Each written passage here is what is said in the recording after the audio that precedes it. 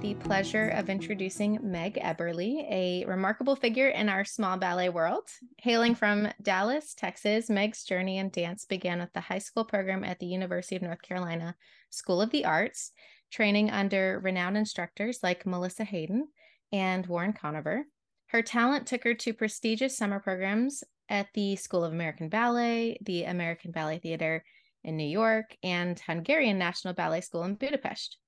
Meg's professional career is marked by her performances with the Pittsburgh Ballet Theater and as a guest artist for what was North Carolina Dance Theater, where she performed in roles from Kent Stowell's Carmina Burana and George Balanchine's Ballet Imperial and The Beloved Nutcracker, of course. Transitioning from her illustrious dance career, Meg pursued a degree in accounting at the University of Pittsburgh while continuing her connection to the arts through fundraising and volunteering.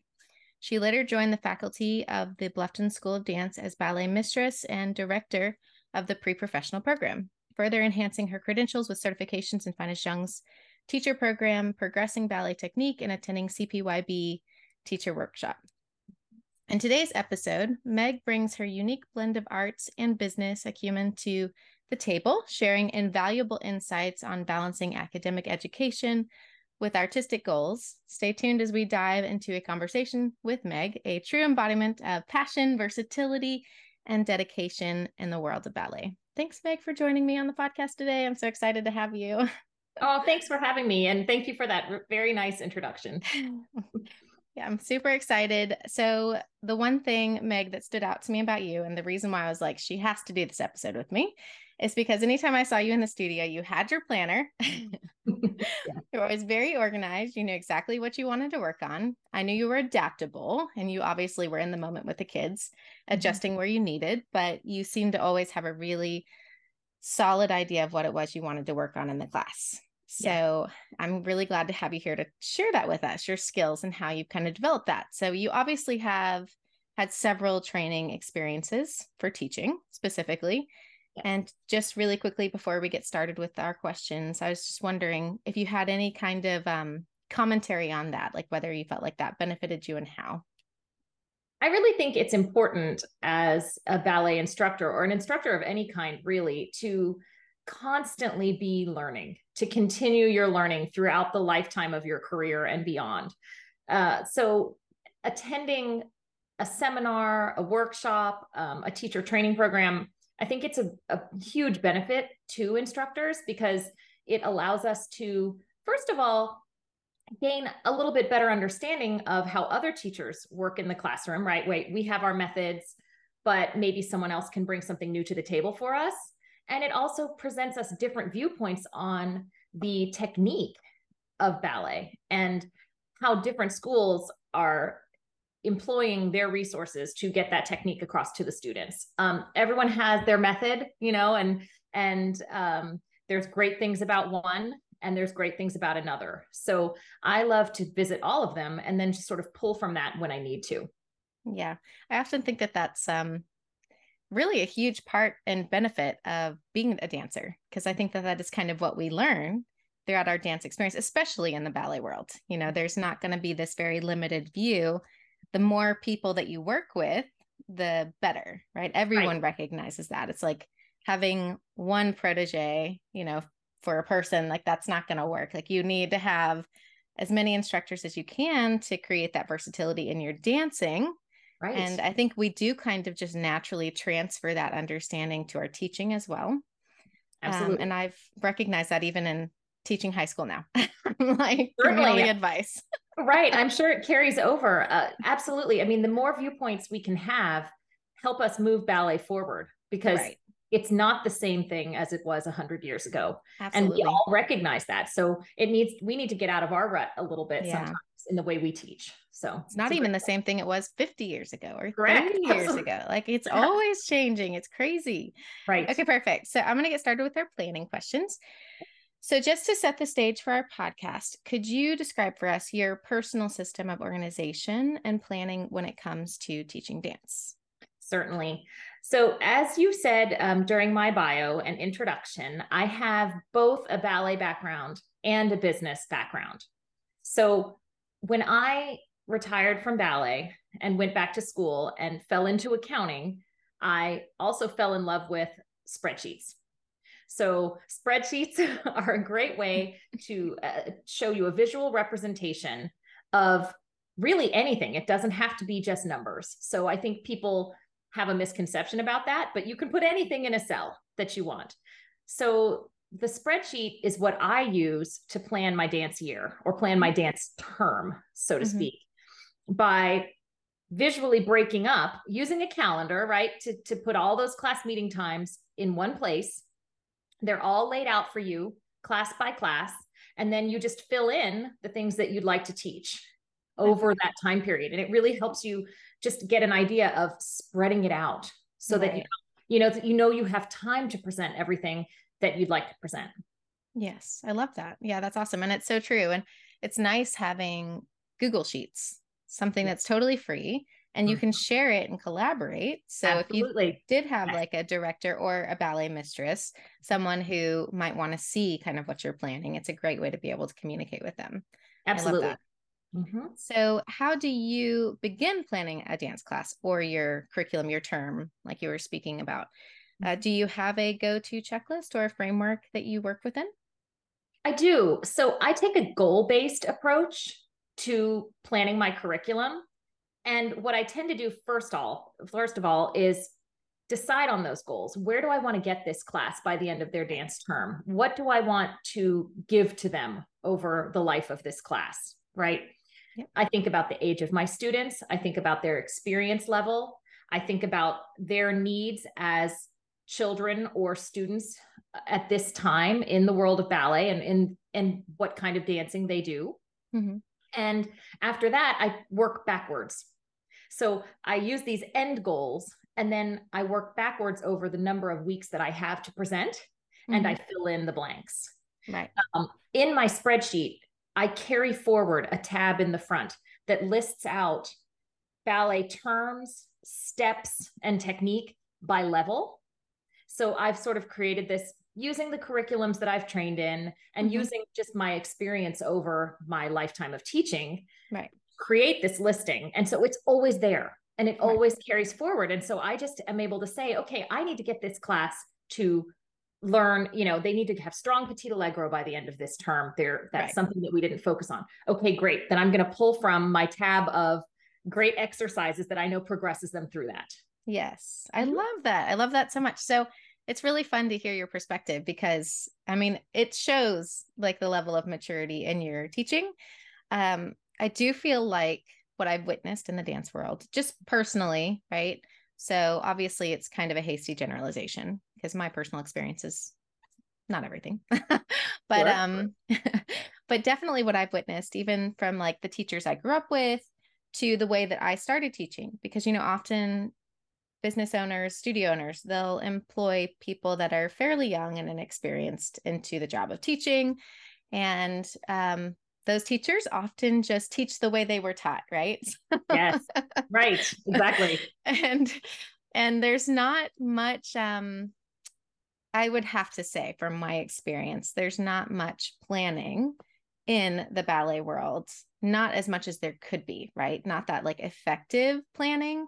Agreed. Where you're doing exactly what you're saying.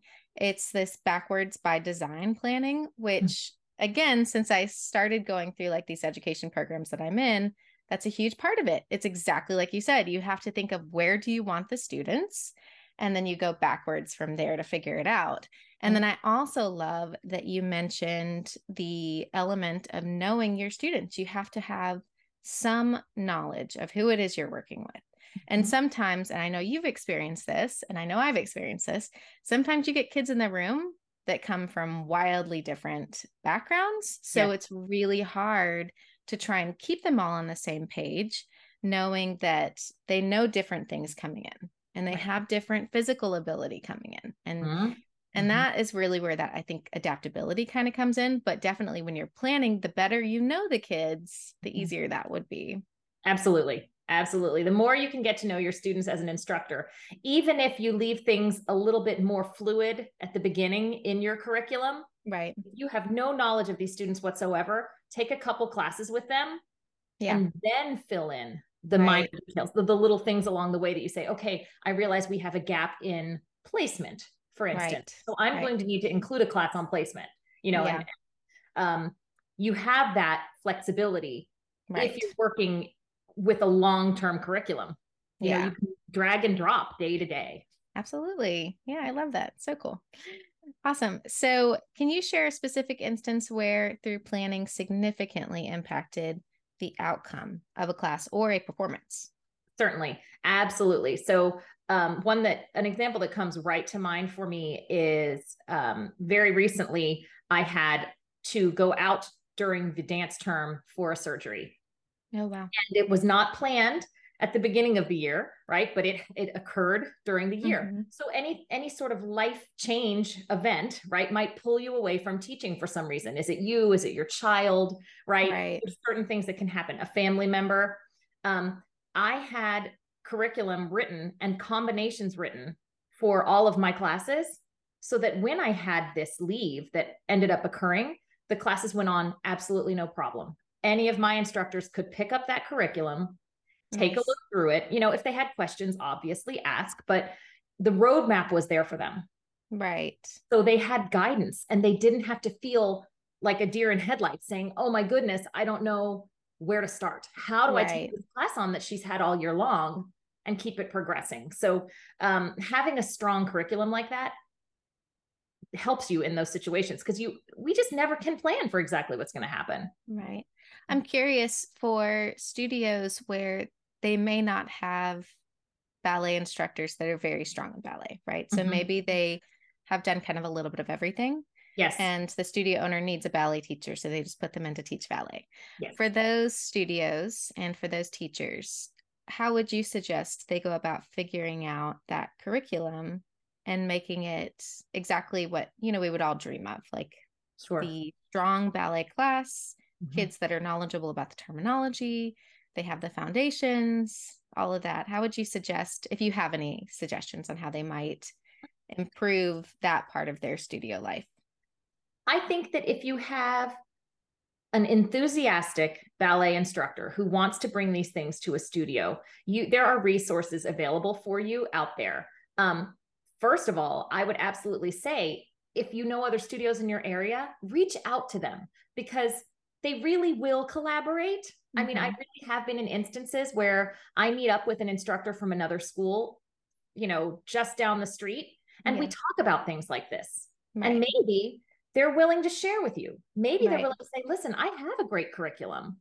Let's work it together, or Yeah. somehow sharing students, something like that. I mean, I do understand the boundaries and the borders and the business, right? Yes. In a Right. studio. I understand that, but there is so much collaboration that occurs and that can occur more with Yeah. this. Um, I think reaching out and not being afraid to ask that Yeah. question is huge. Yeah. The other thing I would say is if you're very lost, right, and you don't know where to begin, there are curriculums available out there, especially for younger ballet, right? The Mm-hmm. presentation of sort of the introduction to ballet. Mm-hmm. There are some companies that do offer entire packages of curriculum, and you could Right. start there. You could Right. start with it, and then, like I said, at least you have a guideline, and then you can put in the things that you know you need to focus on. So a teacher can say, okay, right, but my students don't have knowledge of blank. I need to add Mm-hmm. that in. Okay, great. You know, build it. But you know, a training That's program great. also can help with that too, because they often hand you a pretty Yeah. great listing at the end of things that you need to impart. Yeah, I think that would be for these teachers, I feel like it would also be the easiest way as well, just to feel like you can be confident that Yes. the information you're getting is good information. Because it's so hard when you're trying to sift through all the stuff that's out there, trying to Mm-hmm. distinguish good from bad. Right. Yeah, definitely a struggle, but I can appreciate all of that. And back to what you said, yeah, that always, as a teacher, kind of made me very sad when studios would be very isolated, like on their own island, Right. because I do think it's the most important part of all of this should be the kids. It shouldn't be the money or the business, right? So it's the students. And Mm-hmm. if you know that you're providing these kids some kind of support, like community support. So instead of it being like just one teacher or one studio is backing you up, but the entire community, that can mean a totally different outcome for the student. And to me, again, that was always the priority. Like, what is going to be their outcome? How can Right. they have the best outcome possible? So I do appreciate that for sure. Right. Okay, so next question. How does your organization skill set benefit your students in their learning and development? I think that adding my background in the business world and bringing that sort of organizational strategy that I had when I needed to work, a tight business schedule comes right over into teaching because we're often juggling, right? We're juggling various class levels, class time. Some of us might be traveling to a variety of studios. So as you were saying before, a lot of times, in a small area, studios might collaborate and they might be sharing the same instructor. Right. So you might be going to one studio that has a certain goal set Monday night. Tuesday, you're teaching 30 miles away, right? To a completely different, maybe intermediate advanced class. And then another, you're warming them up for performance. So being able to prioritize your tasks, right? Plan ahead and say, use your planner and say, I know I have this Monday, Tuesday, Wednesday this week, and I need to get to these various places, knowing that you need to be there on time, and using the tools, the technology and tools that you can to make sure that you're ahead of the game means that you're not the dance teacher that's, we've all seen in the memes, that's driving in their car and they're doing the combinations in their head and you can see them planning them out with their hands, right? Yes. That leads to a certain stress level. That I don't want to handle. And I think that if a younger instructor, and maybe you might have young children at home, you have other priorities in your life as well. This is not something you want to spend your time stressing about. So absolutely. Like I said, I kind of bring these tools and technology. I say, okay, why can't we use a spreadsheet? Right? Why can't we use a digital planner? Let's get stuff visually represented in front of us so that we know our guidelines are there. And we know that I can walk into the class Tuesday after completing Monday with beginners over here. I can get to my intermediate advanced kids and know exactly where I left off last week. Right. And where I can start again, because honestly, that's one of the biggest struggles. Do you make notes? I'm just curious. I don't mean to cut you off, but do you make notes about how they respond or their progress, or if any particular combination really seems to click or work? Do you note that? Yes, I do. I actually have a column at the end of all of the weeks in my spreadsheet that's just a notes column. So I can say yes, and I also use the highlighting function. Right. So if I don't get to something, I'll highlight it in yellow. So that way, when I open that tab next week, I say, oh my goodness, we didn't do, Ronde de Jambe. We had to skip it because we were focused on something else. So I want to make sure that I don't drop that. Yes. So I make notes, and I always try to do it pretty close to when class ends.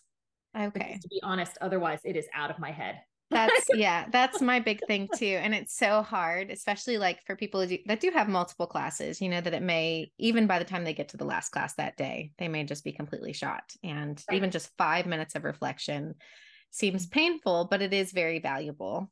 And I definitely, again, teaching high school history now, it's the same thing. It's you're just so wiped out at the end of the day, but you kind of need to annotate your plans, because if you don't, you may end up back in the next semester in the same place, I forgot. Exactly. What did I do here? And, to be quite honest, sometimes I won't even remember the music I used if I don't write it down. So you can put that in the spreadsheet as well. You can put your playlist right in there, but let's say you on the fly came up with a beautiful combination. Your students loved it. You want them to do it again. They want to do it again. It's exciting for them, right? Yeah. We've all seen that sort of light bulb moment happen. Yep. You don't want to lose that light bulb. You want that Absolutely. to continue. So put that note in, put the music that you used, and then even type a couple steps down so that just it reminds you, or take a quick video, something like that to remind you, And it's so nice because all of this is digital. It's it can all live in a cloud, and you can easily fix, change, like I said earlier, collaborate. Yes. It's so nice having the technology that we do today that was very limited. Agreed. Yes. Even just 10 years ago. Yes. Remember how many Crazy. notebooks we used to fill, right? Yes. And, and they're just Yes. sitting on a shelf. And it is fun to Yeah. sort of leaf through them sometimes. You know, it's kind of Yeah. nostalgia for me to just like take one out and see what I wrote 10 years ago. But it's much Yes. easier to just carry a file forward for It's so sure. nice. And Yeah. it's crazy because I think people kind of take it for granted sometimes. Even my Mhm. dance students, I always laugh at them because I'm like, you guys, you don't understand. I had to create an entire wish list of ballet movies and ballet books, and I'd have Yes. to wait all year so that I could learn about these things. You guys have it at your fingertips all day, every day. It's All crazy. the time. Hmm. It's so crazy. So cool. Okay, so what are some common organizational challenges dance teachers face? You being a ballet mistress, I think this will be really helpful. And how do you recommend they tackle them?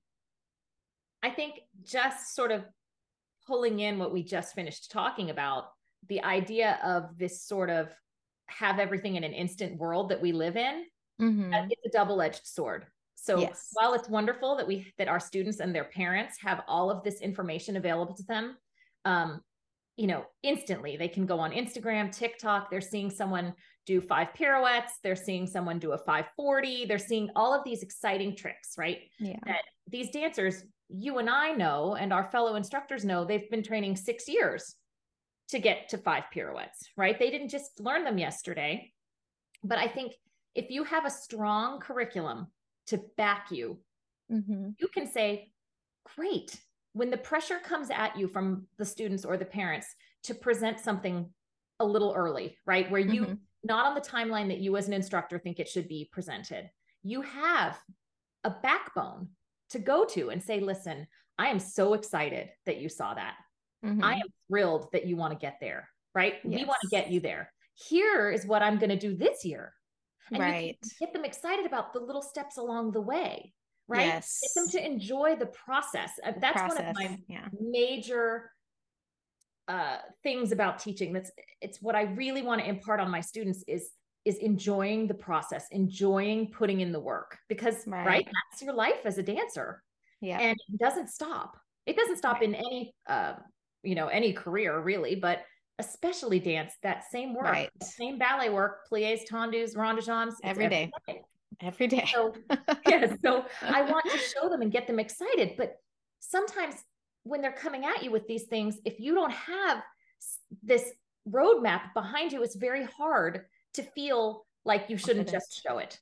Just go Mm-hmm. ahead and do it, right? Yeah. No, don't go ahead and do it. Say, yes, we'll get there. Right. But I have this curriculum for you, and look at all the great other things we're going to learn. I Right. absolutely love this because my last episode was on growth mindset, and it's definitely been the most popular one that I've made. Mm-hmm. And it's true. It's that we live in a time now because things are instant.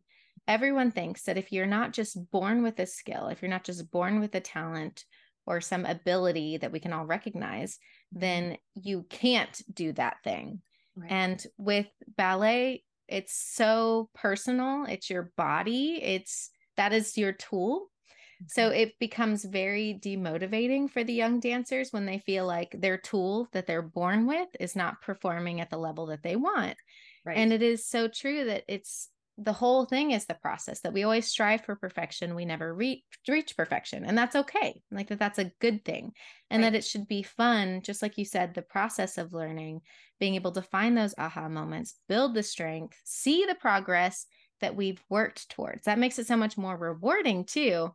And even just Right. being a mom to young kids, trying to teach them that it's like the more effort you put in, the more you can enjoy it on the other end of it. Absolutely. Because you know how hard you worked. Right. You really feel that sense of self-satisfaction. Yes, when exactly. you reach a goal. And we as instructors can also benefit from that. It's Mindset. so heartwarming for us, right? Yes. That's what I live for. Right. Yeah, I would absolutely say that some of my best is the wrong word. Some of my most successful students yes. would be ones that when they walked in the door, they didn't have all the things. Right. They didn't have the perfect ballet everything. Absolutely. Right? Yeah. Because they worked for it and they earned it. And exactly. the more they did that, the more they gained from it. Right. Right. Right. You know, And it's crazy too, because they don't even always realize that even the kids that have bodies that it would be easy to get into the ballet world, and by easy, I mean easier, right? right. That even those students still have to work really hard. Like Yes. it still is a lot of work. That's correct. That's And correct. for every feature that's like considered perfect for ballet, sometimes those are harder to work with, even like hyperextended knees. That's a huge struggle. It's not easy. Right. It may get you in the door, just like you said. That Yep. might get you in the door, but you have to earn your place once you're there. Absolutely. Yes. So For sure. funny. Yeah. Okay. So, in your experience, how does the approach to planning differ between teaching beginners and advanced students? How do you, because we know that you map it out, Yes. but what kind of an approach difference do you experience when you're mapping these out? Well, the great news is, as you know, we were just saying that ballet doesn't change, right? Every day we do our pliés, tendus, and rondages. So the listing I was talking about, that I keep a tab with all of these terms and technique, and even like class conduct, right? Sometimes I'll have that along the side as well. That doesn't go away. So what I do is I pull from that. If it's a beginner level, I'm going to take just the top 4, right? I'm going to take my first 4 exercises of class and I'm going to spread those out amongst maybe even half a term. Right. Because I'm also doing things like placement. Yes. I'm also doing things like, how do we act in ballet class? Right. You know, I'm also making sure to make it super fun. We're going up to the mirror. We're working together, right? We're getting into it a little bit. Right. So, you know, you want to instill that love of ballet as you're doing it. So I take those things from my first tab, those aspects, and I spread them out. Okay. As I plan an advanced class, I'm using all of those things from the list. Right. I'm taking every combination, and over the year, I'm saying I need to get to all of these. Right. It changes from presentation of the step to refinement of the step. Exactly. Yes. So, like I said, the roadmap, it doesn't change. That's the beautiful thing about ballet. Agreed. It's just how, right? It's our interpretation of that. And actually, more correctly, the dancer's interpretation of that, that as you become an intermediate and advanced dancer, that's what you're starting to refine. Right? What do you bring to it? So my curriculum gets more complicated, right? But all of the steps are the same. So just imagine a spreadsheet where you have multiple tabs, right? And you've got all of this in one place for you. And let's say you end up knowing your students, they've had a year of ballet. They're not pure beginners anymore, but maybe they only had it once a week.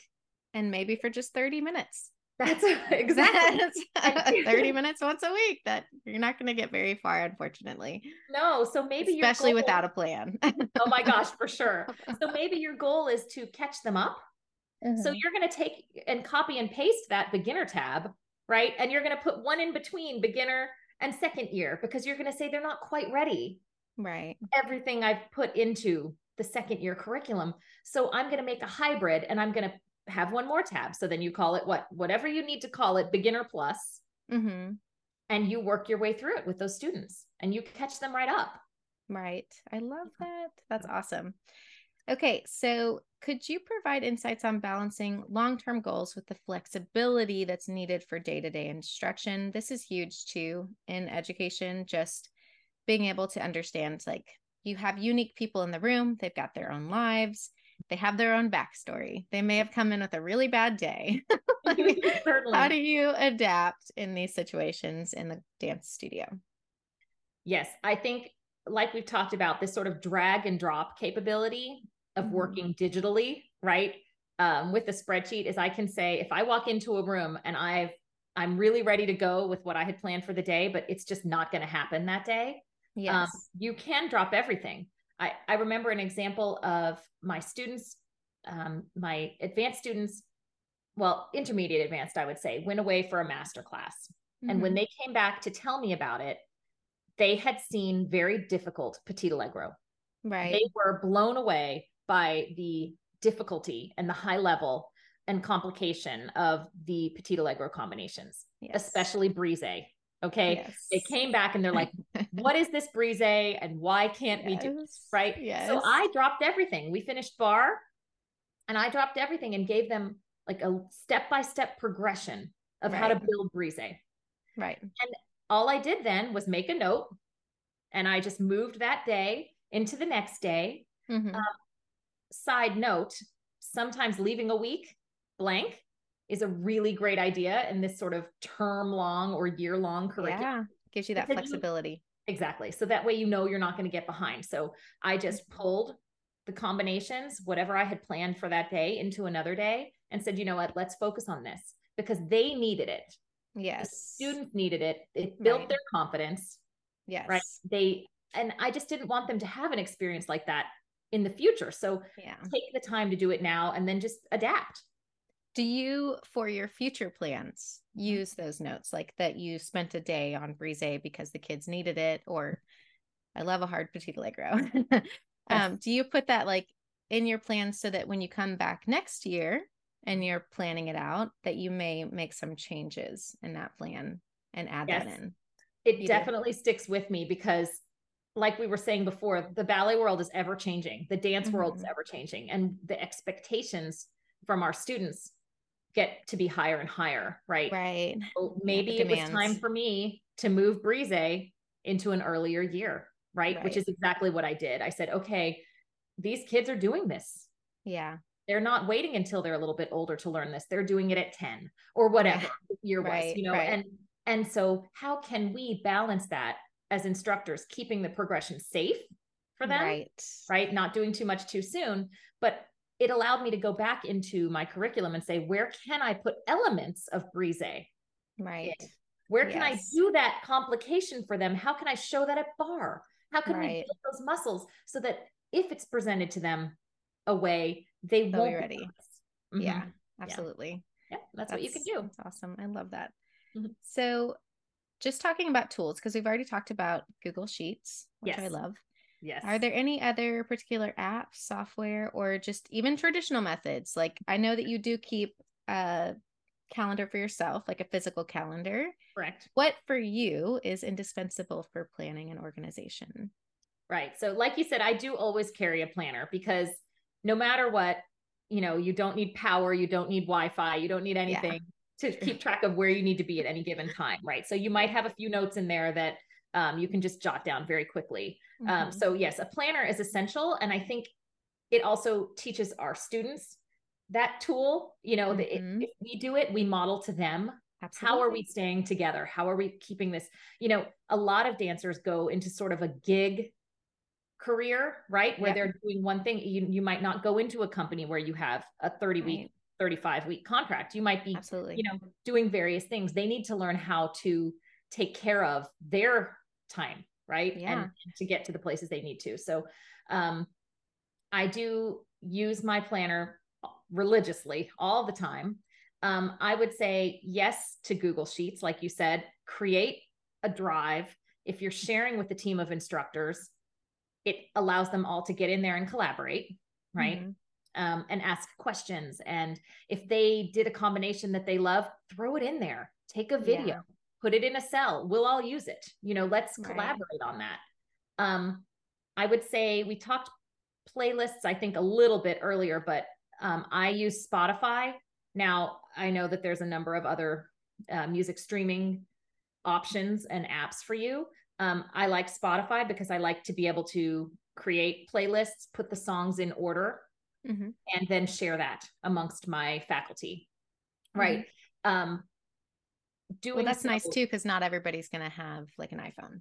Exactly. So, because you can do that with Apple with their music, but especially if you're planning to share it with everyone, there's not always going to be that same amount of accessibility.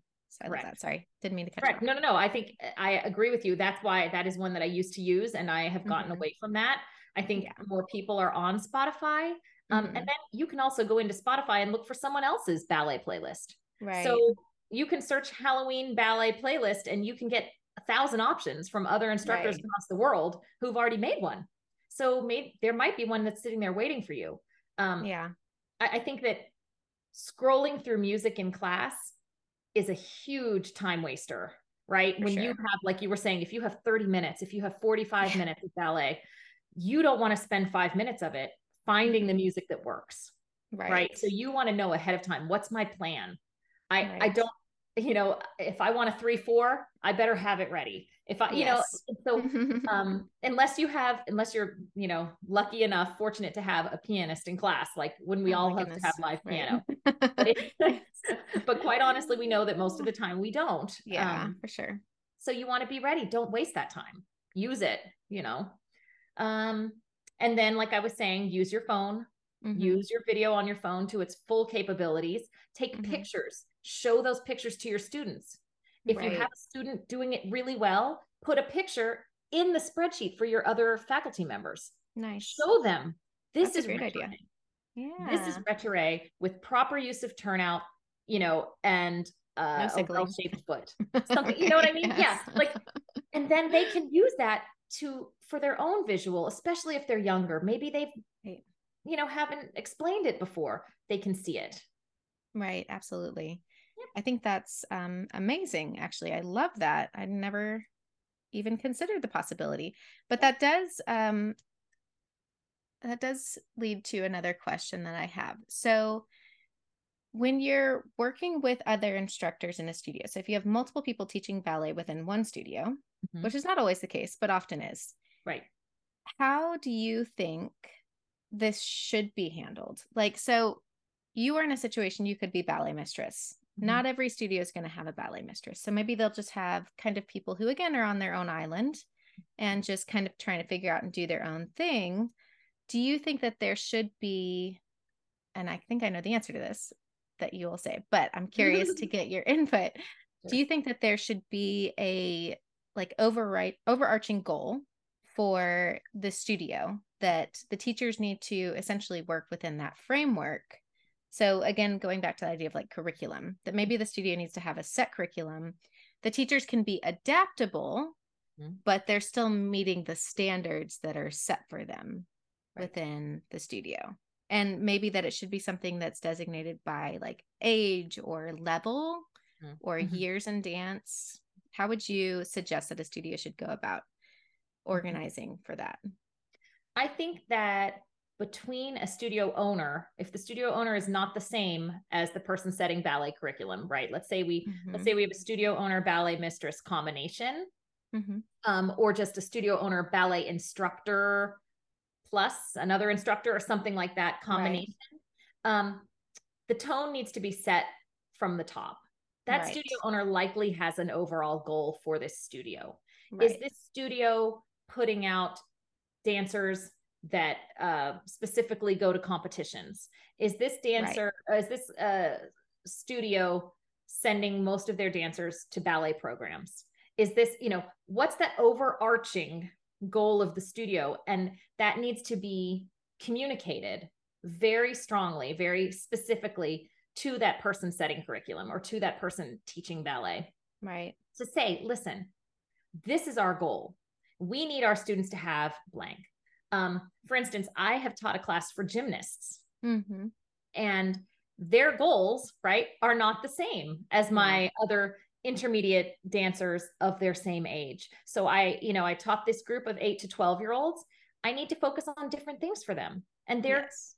gym owner knows what those things are and can help me understand that so that I can plan my class, right? Right. So I think it really comes from very open, specific communication. Um, Yeah.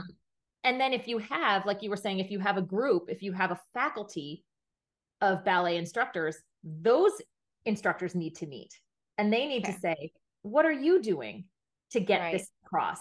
And the person who's setting the curriculum needs to say, overall, this is where we need to get to. If we're not Mm-hmm. all following the same combinations, which sometimes studios do, they, Right. especially with youngers, they really have a very, very strict, Regimented. very Yeah. formal, class Mm-hmm. tone that they, and the elements of class that they use. Right. But as you're getting into the older dancers, there's so much more leeway. Right. Um, so maybe we're talking and we're saying, okay, well, my strength is jumps. Mm-hmm. Okay, so I'm going to focus on Petit Allegro and Grand Allegro with my students. I'm going to get them there in class. And maybe Yes. one of the other faculty members loves adagio, Mm-hmm. loves to work développé, loves to do right and really get down into that movement quality. Let them focus on that. Okay. But if, as long as you have an overall goal for all your students, you can sort of then, right, piece that out amongst people's strengths. Yes. Work, play to their strengths. So I'm curious, and you may not have an exact answer for this. You've always been super sweet and diplomatic. So if you feel like this is a hard one to respond to off the cuff, that is totally fine. But what if you find you're in a situation like that and you really don't believe that the person who thinks that they're strong in a certain skill is strong in that skill, and you still know that the students need to get it, they need to get it the correct way, right? So the way that it's supposed to be versus just what that particular instructor perceives it as being. So how I would tackle that, I think, I mean, we all know, I'm aware of my strengths and weaknesses, right? And we all know that we have things that we're good at and things that we're not the best at, right? So I think, like I said, how I would sort of tackle that is I would start with just an open dialogue. Let's sit down and let's communicate about how's your class going, right? And we might be able to look to progress reports or overall feeling of the class from last year to this year as a starting point to say, hey, I think this class has some gaps. Okay. Let's see how we can fill them. Yeah, I love that. I think if you go to it with an open attitude of like working together on it, because like I said, I guarantee you there's things that I probably don't present as well as another instructor. Right. And it's so different from child to child. I've learned that the hard way that, I could be saying something until I'm blue in the face in as many ways I can possibly think of for years. And then all of a sudden a student goes to another teacher and they come back and they're like, oh, did you know this? And I'm like, really? We've talked about this for years now, but okay. Yes. Exactly. So we just have to sort of remain open to the fact that these kind of things are going to happen. And an instructor, maybe they're not even comfortable telling you that they don't have that skill. But what I usually say is, this is how I do it. Yes. Right. Maybe I even bring in a student and say, here's, Sally, let's say, I've brought in Sally.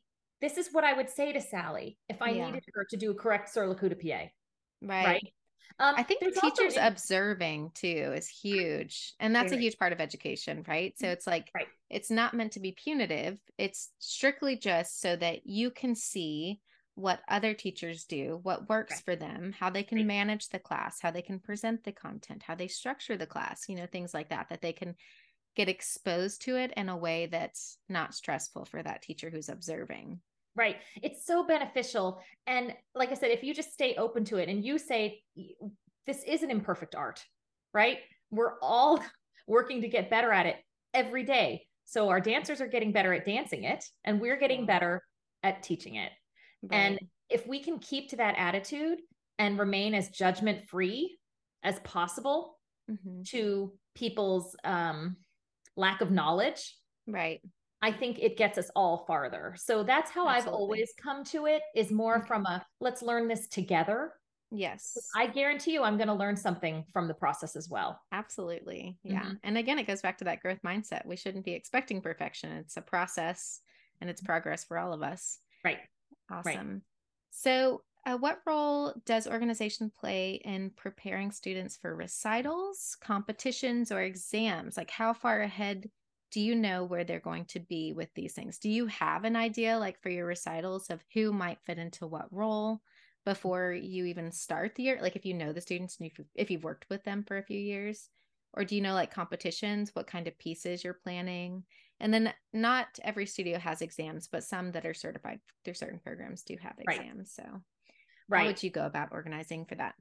So I don't specifically work with any ballet related exams, right? But the process would be the same. We talked about leaving some space, right? I think another important thing when we're building this calendar in our spreadsheet, you're putting in those dates, the important dates on your dance calendar, winter show, recital. You might even need to put a little note when casting comes out for the winter show, right? Let's say we're putting on a Nutcracker or some sort of holiday show. When that casting comes out, the tone of your class, the tone of the students coming into that class is going to change, right? Mm-hmm. Some will be elated. Some might be fine. Some might not be fine, right? You don't know Right. what you're coming into. So put a little note. You might need to give a little leeway in that class because these are children, right? At the end of the day, they're children with bringing their own feelings, like we've said, to the class. So yeah, be cognizant of that, be aware of that. We don't want to feed into it. right. Right. I'm a big fan of the least amount of drama. Yes. Let's put in the work. Let's close the studio door, right? Yeah. And let's work because that's so good for all of us. Right. However, we still know that that's in the room. That energy is there. Exactly. So just be a little freer, Yeah. Another thing you want to make sure that you take into account is academic calendars, right? Yes. I think Oh we my forget goodness. about that a lot. Yeah, You for would know, sure. right? Yes. You can bring that. You understand It's midterms crazy. and exams. And Mm-hmm. imagine what the studying for that and the stress of that, even PSATs, Oh yeah. SATs. Think about those dates when you're creating this. It doesn't mean it throws you off your entire plan. It doesn't mean you stop teaching. It doesn't mean you go easy on them. Right. It just means you're aware. Exactly. You're saying, okay, they may have just gotten those scores back, right? This is their college career we're talking about now. This is life beyond the studio, and it's so important to them. Exactly. Right. Yes. So maybe you do something fun. I mean, I've definitely had days where I come in, I read the room, I can tell there's an energy of stress. Something's happening. And I say, okay, like, what's going on? We've all asked that question, like, hey, is there something happening and today? And if someone's brave enough, right, they'll say, oh my gosh, midterms. Mm-hmm. And this English, we have AP English coming up this weekend and we're so unprepared. Okay, right. great. So I'm going to give them a bar and then we're going to do something fun. We're going to build a combination in groups and be silly with our choreo and play funny music. Maybe I just throw out the ballet music all together one day and use Taylor Swift. Right. And we just have fun and we remember how great that feeling is, just the feeling of dancing. Right. Yes. And I get them back to that. And I think, and like I said, it just puts your curriculum on hold for one class. What's one class? You get right back to it. They haven't forgotten anything. They're not going to lose out. They're actually going to gain. Because can you imagine like the camaraderie and the teamwork that you're building? Absolutely. When you have a class like that. Like there's so many benefits to it. That it's so that it's all good. It's all worth including. Right. Yeah. I think that definitely shows a huge sign of maturity in that approach. I really struggled with this when I first started teaching because I was 21. Mm-hmm. And, just like I said earlier, I taught the way I had been taught. Right. And the way I had been taught, there was very little empathy. Yes, certainly. I remember that. Yes. Yeah, yes. It was really just you come in, you do what's expected of you, or you get out. Right. Right. And not a whole lot of like connection building with instructors or directors that I had worked with. Like it's not that they were all unpleasant, but it wasn't the same. It's like however I felt was irrelevant in the grander scheme of things. Right. And I do think there is a fine line. And this is such a hard struggle, like thing to balance. Mm-hmm. And I see this as well in high school. Because there is kind of this attitude towards students where like it almost like how you said you don't feed into the drama, right? Like where you can make it so much about them that they forget that there is a world outside of them. Like you don't want to feed into that. You don't want them to forget that they are a piece of the larger picture. But you also do want to make sure that they know that they're cared about, that they know that they matter, and that they know that we want to be there to support them. Because, if we're not there for them in that way, it can definitely cause bigger hangups later in life. So it is such a hard balance, I feel like, to strike. But it is. And, we're not always going to get it right, but we need to give ourselves a little pat on the back and just say we're doing our best, right? Yes. Yes, you're right. I mean, because at the end of the day, those elements of class don't go away, right? And we can't ignore them. They must be taught. And, but I think of myself as a kind instructor, Mm-hmm. but that doesn't mean I roll over, right? Right. Me being kind is me understanding that there will be Mm-hmm. elements to their life, right, that are not related Yes, to my ballet class today. And that gives exactly. me a level of understanding when they're not all in, right? Right. That it's not a representation of me, right? So we Yeah. need to remember that as instructors, and that just takes, sort of experience and just doing it for a long time. Yeah, but exactly. but I also but also part of being kind is giving them what they need from my class and not bending, right? Yeah, So absolutely. so yes, it is a fine line. Yeah. I'm going to make sure that we have all the elements of class. So even if Mm-hmm. they're doing these fun, silly combinations, I give them criteria to work in, right? Right. So I have group one, and they have to do something with pirouette en dehors.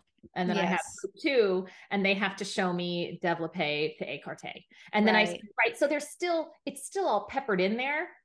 But Yeah. like I said, it shows, it's part of being kind to say, I see you today and I hear you Yes. today and I support you today. Well, I support you every Right.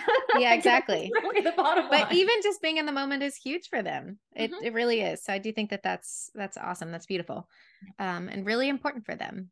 We're So all I know human. that they're lucky. Yeah. They're lucky to have you. Aw. Okay. So the next question, can you offer any advice for new dance teachers on developing their organization and planning skills? What do you think would be like the key, the priority for those who are coming into this job? They're brand spanking new. Maybe they don't have a whole lot of ballet background, but they're expected to teach it. Mhm. How would you suggest that they go about building these skills? Super, super important. Shadow Yes. more experienced teacher. Just like you were saying, if it's not in your same studio, don't be afraid to reach out to another studio. I can tell you, if somebody called me and said, "Hey, Meg, I'm just starting out. I'm a little bit lost in ballet. Can I Yeah. come watch you teach?" I would say, yes, absolutely. You can come watch me teach anytime, right? Right. I'm never afraid to have people come into my classroom. Um, ask first, but Right. be brave and say, this is a skill set I'd like to gain, and I Mm-hmm. see it in you, right? If you say that to a person, oh my goodness, they absolutely should let you shadow them. If Yes, you're they saying to should. them, I believe in what you do and I'd like to learn from it. Mm-hmm. I tell my students this all the time. If you have a class and you have an instructor that really touches you, and you have a breakthrough moment, my goodness, thank them and say, this was amazing and I had a breakthrough. Like, Right. they're going to want to hear that. So Absolutely. And then so we be know what we did right. it's wonderful for us. It's great feedback. Yes. So if we're going to ask our students to do that, right, we can also Mm-hmm. ask our fellow instructors, and we can be open to them when they say, hey, I need help. I'm hoping you can help me. Right. And if Absolutely. you have Yeah. time to mentor someone, do it. Right. Yeah. Do that, because you can't create experience. Right. Yeah, You just have to absolutely. live it. And so the fact that we have lived it already means we have a responsibility to help others do the same if that's the path they're on. I Right. feel exactly the same way. Yeah. And So it's so funny because even like with the photography that I do, if somebody is asking me questions about how to shoot, I'm always like, oh, I'll tell you everything. I'm like, I've right. spent thousands of dollars learning, but sure, I'll tell you everything. I know. And but it will help them get them started. Maybe a spark occurs and they go Oh, take a yeah. photography class, or they go take a teacher training, because that's what I Yes, would also say would be the next step, is that if you do one of these trainings, you do walk out of there with a higher sense of confidence in what absolutely. you do, because you're just going to Yes. take so much with you. Um, Hmm. and then I know we touched on this before, but if you're really, really lost, it's okay to go out into the world and find a curriculum and use it. Absolutely. You Yeah. don't think people at the Vaganova school aren't passing down exactly what you learned? You know what I mean? And That's have been that's for generations. Yes. exactly, that's what they're doing. So don't be Yes. afraid to go do that. If you are alone in a town, like you said, on an island, Hmm. and you don't have anywhere else, there's no resources close to you, just reach out to the web, but find a reputable source Absolutely. That's the that's big part. willing to sell their curriculum to you. Yes. And like I said, Absolutely. sometimes you have to do the training. Yeah. Sometimes you have to sign up and you have to make time, but they will hand you a beautiful notebook. Right. and a And you take binder. it with you forever. That's right. So So that's worth your huge. time and energy to do Yes. it. And then you're not stressing. You're not doing that, like we said, that rush to class where you're like, what am I doing today? And you're Yes. building combos in the car and, you know, Or during figuring the things class. out. Life gets in the way. We need to try to do what we can, Yeah. to counteract that. So, Which leads me to my next question. In terms of personal organization, how do you maintain a work-life balance as a dance teacher? It's really hard. I know often we're teaching at night. yes, So it's almost like we don't have a personal life. And for people who are trying to build up their personal life, it can be a huge struggle. it's really difficult. So, yes, nights and weekends, right? Yeah. It's Sometimes you say crazy. goodbye to your nights and weekends. But when you have that time with your family or when you have that time with your friends, knowing that this is done already, so Mm-hmm. it's such a load off your shoulders so you can just go and enjoy yourself. So Right. I say, if you know your dance year begins in August, let's start thinking curriculum in June or July. Right. Leave it till August 1st when you start on August 15th, because then when Right. you do have time to spend time with your family and friends, you're worrying about it. You're saying Absolutely. it's not finished. It's just like any paper for school. It's just like, any continuing education for a job. Book it, put time on your schedule, use your planner, plan a day, plan Right. 3 days, whatever you know it's going to need, depending on the number of classes you have, right? Yeah. And then build it. And then the next year, it takes a lot less time because you already have, right? You've got Absolutely. a year's worth of info sitting in front of you that you can play with. You can Yes. play with and adapt. So then your planning time is going to decrease, Mm-hmm. right? So that would be my biggest piece of advice, would be just put the time on your calendar to get it done. And then that time that you do have with your family and your Mm-hmm. friends or social events and things like that, you're all into those. Okay. You're 100% there. I love I it. We all hate when we're sitting right on the couch, our family's in the room, and we're working on something else. Oh, yeah. That feels like that's I'm me sure all the you've been time. there. Right. We've Yes. all been there. So I try to avoid that now because, Yeah, you don't want that guilt. You don't want to carry that with you. You want to be absolutely. 100% there. So Yeah. And the older your kids get, if you have kids, the more mhm. you start to realize how that lost time is so important. Absolutely. Yeah. What would you say to teachers who feel overwhelmed by the administrative side of dance teaching? Mhm. I would go back to just don't be afraid to ask for help. Um, I have built curriculum, right? This is something it's a strength of mine. It's something that I enjoy doing. Mm-hmm. Um, that administrative side and that planning task is a joy to me. Right. If it's not, and there's someone else who's a member on your team that's like me, go to them and say, I'll do blank if you Mhm. can do the curriculum. So Right. maybe you're great with choreo and you can set pieces and they can piggyback off one another for recital. Right.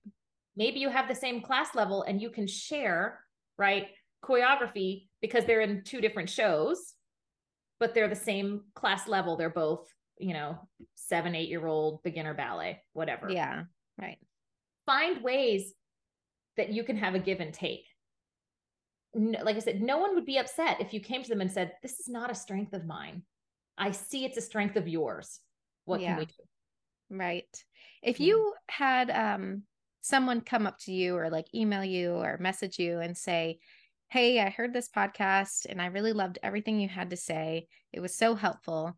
The only problem is I'm in a dance community that's not supportive and I don't feel comfortable asking questions. Mm-hmm. For the people who are in my bubble, I love teaching dance, but Mm-hmm. maybe my boss is not very nice or understanding. And if I let off that I'm having any problems, I'm afraid they would fire me.